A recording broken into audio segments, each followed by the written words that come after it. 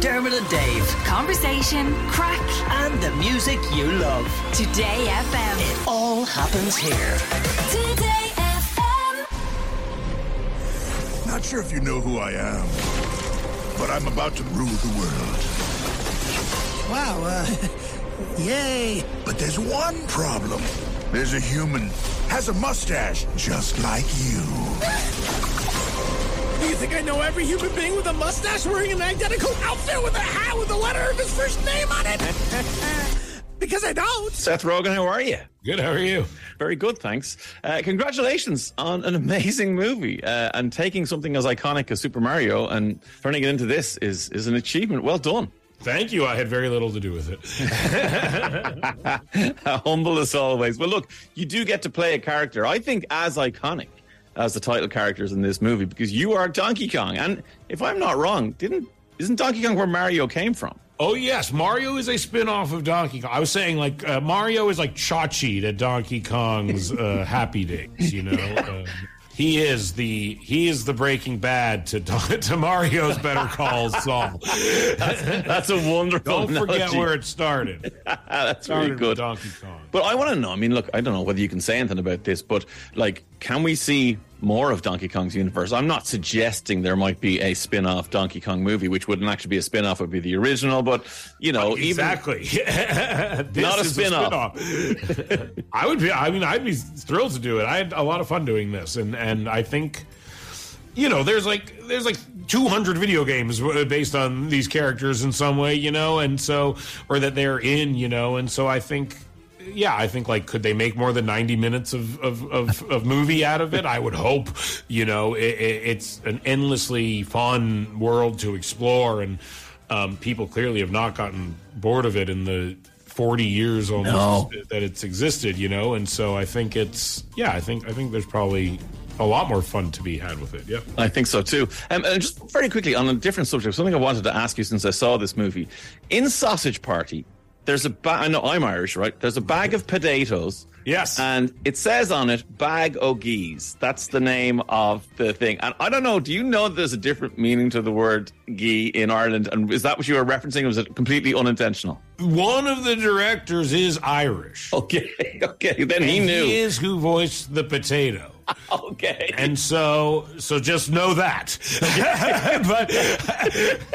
but I assume there's a lot of Irish jokes in there that I did not understand at all. Well, that's clarified that for me and for all of our listeners. That's amazing to know that. And very quickly before I go, I just want to say, praise you and say thank you for, in the Oscars, when you stepped out of the DeLorean with Michael J. Fox wearing the Nike mags as a sneakerhead. I just want to applaud you for that. That was absolutely amazing. Thank you. I did not get to keep those. It's a shame. That's a shame. It was literally like a woman, like a human woman from Nike that followed me around at all times to make sure, like, I didn't do anything to the sneakers.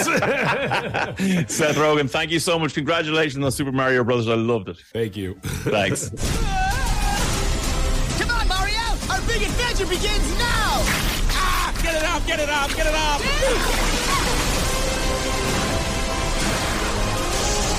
There's a huge universe out there. Whoa.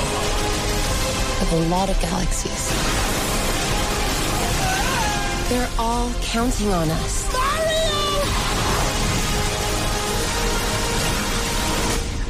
No pressure. Chris, Charlie, how are you doing? What's up, Dave? Doing good, Dave. How are you? Doing great. Congratulations on taking pretty much the most iconic game of all time, trying to turn it into a movie, and absolutely nailing it.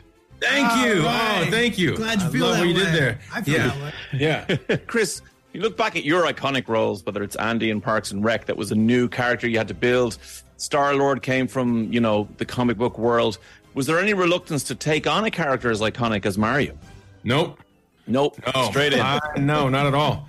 I never, I always jump first and ask questions later. You know what I mean? Like, should there have been reluctance? Oh, most certainly. Was there? Not one iota. And I have to say, I love the voice you gave him. I love everything about that. Like, there was nothing, you know, I know there's been kind of some, even on the run up to the movie, there were questions about what's his voice going to be. We don't hear Mario very often. He doesn't say a lot. So to take him and make your own voice his, I think was great.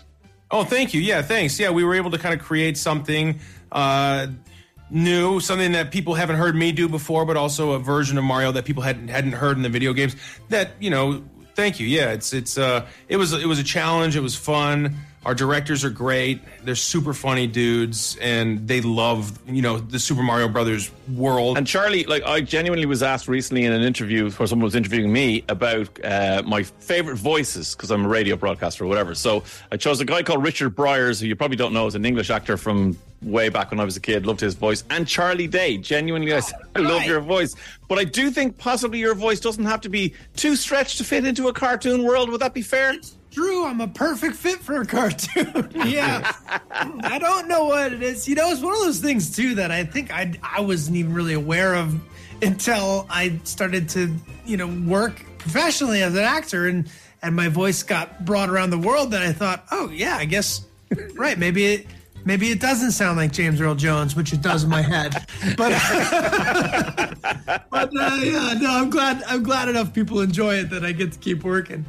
Charlie, you've got strong Irish connections, obviously. You're actually coming here for the Always Sunny podcast. I mean, when you're here doing something like that, do you get time to hang out? I don't mean with me. I mean, I'm not asking. But I will hang out with you. I'm going to do it twice. I'm going to be in Dublin for the It's Always Sunny podcast.